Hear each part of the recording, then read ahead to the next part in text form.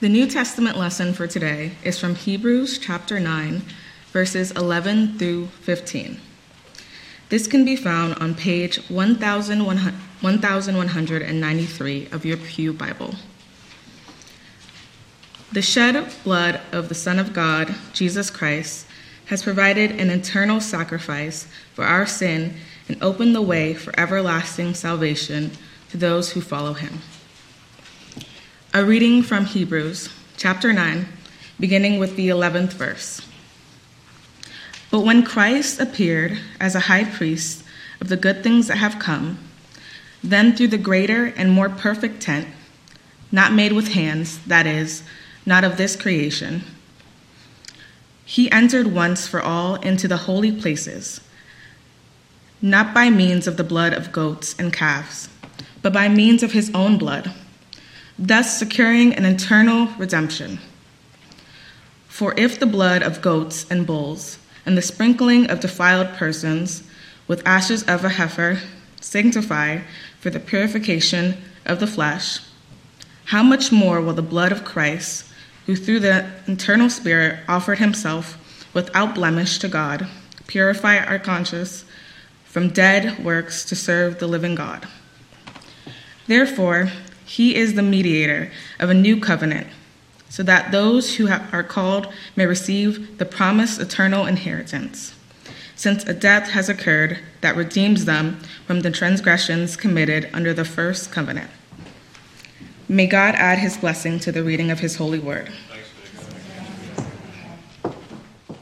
A good friend of mine is a pastor at another church, and we were talking last week. You know, we've had just a little bit of winter weather. I'm not sure if you're aware of that, but because of these really cold temperatures, her church has gone through the process of having 23 burst pipes. And the plumber was there, and he is a familiar face at the church now, and he said to her, you know, you can keep paying me to come back year after year and fix burst pipes, or you can invest in a whole new plumbing system. So what they're stuck with doing as they keep repairing year after year is really a temporary fix just to get them through to the next season. But they know ultimately they're going to have to do it in a permanent way eventually. Well, it's actually very similar to our text for today. We're going to take a look at that. But first you may wonder, why are we in Hebrews when we've been in Exodus? Well, as you know, we're taking this journey through the Bible, and once a month we go into the New Testament to look at how it helps us to understand that journey through Exodus that the people of Israel were going through. And I'm going to ask Max to put up the wonderful picture Nathan used last week. This is what was happening in kids' church when they were learning about the tabernacle and the people of Exodus traveling through. And in there you see the fire, a fire for burning of animals. There's also an altar that's out in front of the tabernacle where animals were slaughtered and their blood used for the worship service. So in that tabernacle you see the lamb. Everybody sees the lamb, right? That was the sacrifice, had to be an unblemished lamb. And then the Holy of Holies is that tent in the background. So we're going to have that visual in mind as we go through this. Let me tell you, as we consider that Jesus actually was the perfect lamb, the perfect sacrifice. Jesus was the great high priest. And now we have a more perfect tent, which I'll explain to you in a moment. A permanent solution was found for all the temporary fixes that were needed. The work is done. The original audience that received this letter were Hebrew Christians. They knew the Torah really well. They knew all about this story of Exodus. So what might have sounded a little complicated today to us, for them, they would have understood all of what was being referenced in this note. And what had happened for these Hebrew Christians is that they were getting persecuted for their faith. So many of them were walking away. And the writer of Hebrews is saying, no, you must persevere. Keep going, because God's offer of forgiveness is the new covenant for all and once for all. Now, Jesus is the great high priest for all of us, and I want to take a look at what this means as we look again at the first two verses of Hebrews chapter 9, verses 11 and 12.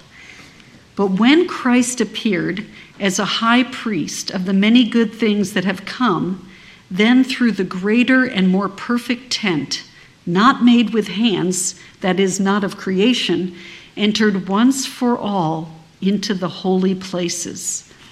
And notice what it says, the good things that have come or will come. And this is talking about Jesus. Jesus was the good thing that has arrived, and the work he's going to continue to do is what is to come. And it's telling us we can trust God will provide. God is good, and what God provides for us will meet our needs. That language of a perfect tent in there, what that's talking about, we learn later in Hebrews what it's defining. Jesus came not to the tabernacle or the tent, as we saw in that picture, or even the temple for the people of Israel, but actually Jesus went to the holy places. That was going into heaven. Jesus went to heaven to intercede for us with God, to set things right, to mediate before the throne of heaven for us. So not only does the high priest intercede and mediate, but the high priest transfers guilt to atone for sin and also sprinkles the people with blood as a sign of forgiveness. There's something else the high priest would do. Once a year, the high priest would go into that back part of the tabernacle, the Holy of Holies. That was also true in the temple. And the high priest would go into that inner room and offer to atone for the sins of the people, but he would never go in without blood. And that blood was offered for himself and for the sins of the people, even the ones they had committed in ignorance. They didn't even know. Whatever your unintentional sin is, even that must be atoned for. And that blood came from animals that were sacrificed. And how that happened is a person would bring forward the animal, and the priest would lay their hands on the sacrifice in order to transfer as a substitute the person's guilt onto the animal. And then the animal was slaughtered. So that transfer took place, and those sacrifices had to be done for each person that came over and over again. It was repeated year after year for the pardon of sins. Think of how many animals were needed to continue this practice of gaining pardon. And the challenge was all of that work that was done was not eternal. It was not lasting. You may wonder where all this practice came from. We read about this back in Leviticus chapter 17, verse 11, about why animals were sacrificed by the priest. For the life of the creature is in the blood, and I have given it to you to make atonement for yourselves on the altar. It is the blood that makes atonement for one's life. Now, what would happen is the priest would not only have the blood that would go back into the Holy of Holies, but they would also sprinkle it. And we see this when Moses brought down the 10 Commandments to the people. He sprinkled the blood on the scroll, on the people, on the tabernacle, and on everything used in the ceremonies, because blood purified them. And this law required that almost everything be cleansed with blood. Now, these sacrifices were needed because back in that time in Exodus that we read about, God said a new thing. I'm going to come and dwell with my people. I'm going to bring my presence down to my people. But God, being holy and just as our source and standard for all that is right, is also free from all evil and does not tolerate it. And since the fall, humans are sinful and given into evil. We break God's law. But God is also merciful, loving, and forgiving. So he provided sacrifices as a way to substitute our sin onto another and to provide a way back for us into relationship with God. We're cleansed and purified. That problem that was a temporary fix still needed to be repeated over and over again. But Jesus came, not only to be the high priest and to atone for our sins and intercede with us before God, Jesus came to be the sacrifice, the offering. And with Jesus, this sacrifice or offering is once for all, it is permanent. Let's take a look again at verse 12. It tells us that Jesus entered once for all into the holy places, not by means of the blood of goats and calves, but by means of his own blood, thus securing an eternal redemption. So Jesus went into heaven interceding for us with God, but instead of bringing blood of animals, he brought his own blood. He came before God and said, I will be the one to pay the ransom. I will secure their redemption, and it is an eternal, not a temporary one. He paid that price to cancel our debt forever and to put us back in right relationship with God. We saw in Leviticus how the blood contains life and makes atonement for sin. And this is because of what we read later in Hebrews 9:22. It tells us, without the shedding of blood, there is no forgiveness of sin. Without the shedding of blood, there is no forgiveness for sins. As a child, I never understood why the cross was necessary and all the torture that happened to Jesus that led up to his death. And I remember asking God, wasn't there a better way? You're the God of the universe. Wasn't there a better way that didn't involve this sacrifice and death?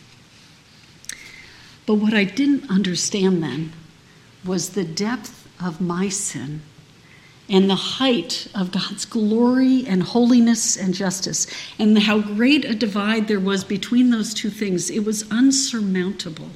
It was like a wall between me and God, and that wall could not be bridged or broken until Jesus came. And his promise was that he could take down that wall. Throughout the Old Testament, we see God's grace, but sometimes more in glimpses than what we see in Jesus, which is God's love and the extent to which he loves me and you, that he would give his only son for us, to set us free, to make things right for all who would believe in him. Jesus provided a way. How many of you, this is now a little older, but how many of you saw the movie back in 2004 called The Passion? Anybody here? Okay, many of you did. All right. Well, that movie really was another coin dropping deeper for me in an understanding of what Jesus' blood and sacrifice meant. And I remember even hearing stories. I was out in Seattle at the time, but I knew Stanwich Church had a movie theater rented and that you all took communion together at the end of the movie, which would have been an incredibly powerful way to have seen that film. But I was out west, and I remember coming out of that theater, and I needed to go to a beach in the Puget Sound, just walking the beach for hours. I was so moved by this film. And I remember feeling like there were just no words, because it gave me a visual portrayal of what Jesus went through, the unjust and bloody death that he suffered for me. The thought that my sin was part of his brutal death broke me and humbled me. But I also felt profound gratitude alongside my grief that God loves me so much that he would rescue me at that price. It reminded me not to take my salvation or God's gift of relationship for granted. Life is in the blood. Many of our congregation this past December were part of giving blood in a blood drive to honor baby Charles Davis's recovery. And that is a picture, isn't it a perfect picture of giving your blood or your life for another? Jesus willingly chose to lay down his life for us, and his blood brings not just temporary healing, but full, complete, and eternal healing. And that transfusion we receive in him, his resurrection life, flows through us by the power of the Holy Spirit in us. He washes us clean. He cleanses us by his blood from all of our sins, past, present, and future. God got to the core of the problems by Jesus' perfect sacrifice. He made a way so we can have joy when we follow him, and we can't add to what Jesus has already done. What is done is finished. It's over. Our scripture for today goes on to talk a little bit about how Christ's blood purifies our conscience to serve the living God. We were made holy by Jesus. Now, before those sacrifices of animals, the writer of Hebrews tells us only purified the flesh. But Jesus' sacrifice purified us and cleansed our conscience, our inner being. So the heart change that Jesus brought was not just external cleansing, but internal cleansing. All the guilt we know and have experienced in our life, from all that we have done, left undone, or even that's been done to us, is now fully removed. God knew that guilt can hold us back from fully living and fully loving and fully giving ourselves to God. Jesus restored us to God forever. So how do you and I live in response to this amazing gift? God did all this so that you and I can join in the good work he's doing in the world. And it was so that we could serve the living God with joy by the power of his Spirit in us. And when we do so, we find hope and freedom and peace. My guess is we all know someone we admire who, because of their heart change, is now serving the living God in selfless ways. Do you have a face that comes to mind for you of someone in your life? Well, I want to share a picture with you of someone I know who is one of my role models. Max, would you mind putting that up for us? Now, some of you may have seen this picture before. Anybody know who this is and can call it out? Brian Stevenson. All right, well done. So I see he's also a little bit of a role model for a few other people here as well. I want to tell you a little bit about Brian. He is a committed Christian and one of the most courageous people I know. He graduated Harvard Law School in the mid-'80s and had a heart for the poor and the minorities in the criminal justice system. So he went on to found and direct the Equal Justice Initiative in Montgomery, Alabama. Some of you may have read his book called Just Mercy or seen the film by that name. He was named by Time's 100 Most Influential Leaders and twice on Fortune's World's Greatest Leaders list. He and his staff have won reversals or release from prison for 135 wrongly condemned prisoners on death row. He's also run relief for hundreds of others who were wrongly convicted or unfairly sentenced. Now, as an African-American male from the North, for the past 4 decades, he chose to practice law and help bring justice to those who were wrongly accused. And for that, he and his staff have faced death threats many times as they work to set things right. You know, with his education and networks, he could have gotten a comfortable, lucrative, safe job, but instead he chose to go to a place where at the time he was not welcome, because he had a vision of a world that was fair and equitable. And he was willing to sacrifice his own well-being and security to help bring justice and have justice prevail for others. That courage can only come by Holy Spirit conviction. For God's light to shine so darkness can be overcome, it requires people like Brian who are willing to step into the darkness with light. Now, Brian's never been married or had a family, and when he's been interviewed about it, he said that his life's work is so demanding that he doesn't have space. It's not compatible for marriage and family. And I personally believe that was a sacrifice on his part so that others could have the opportunity to do so.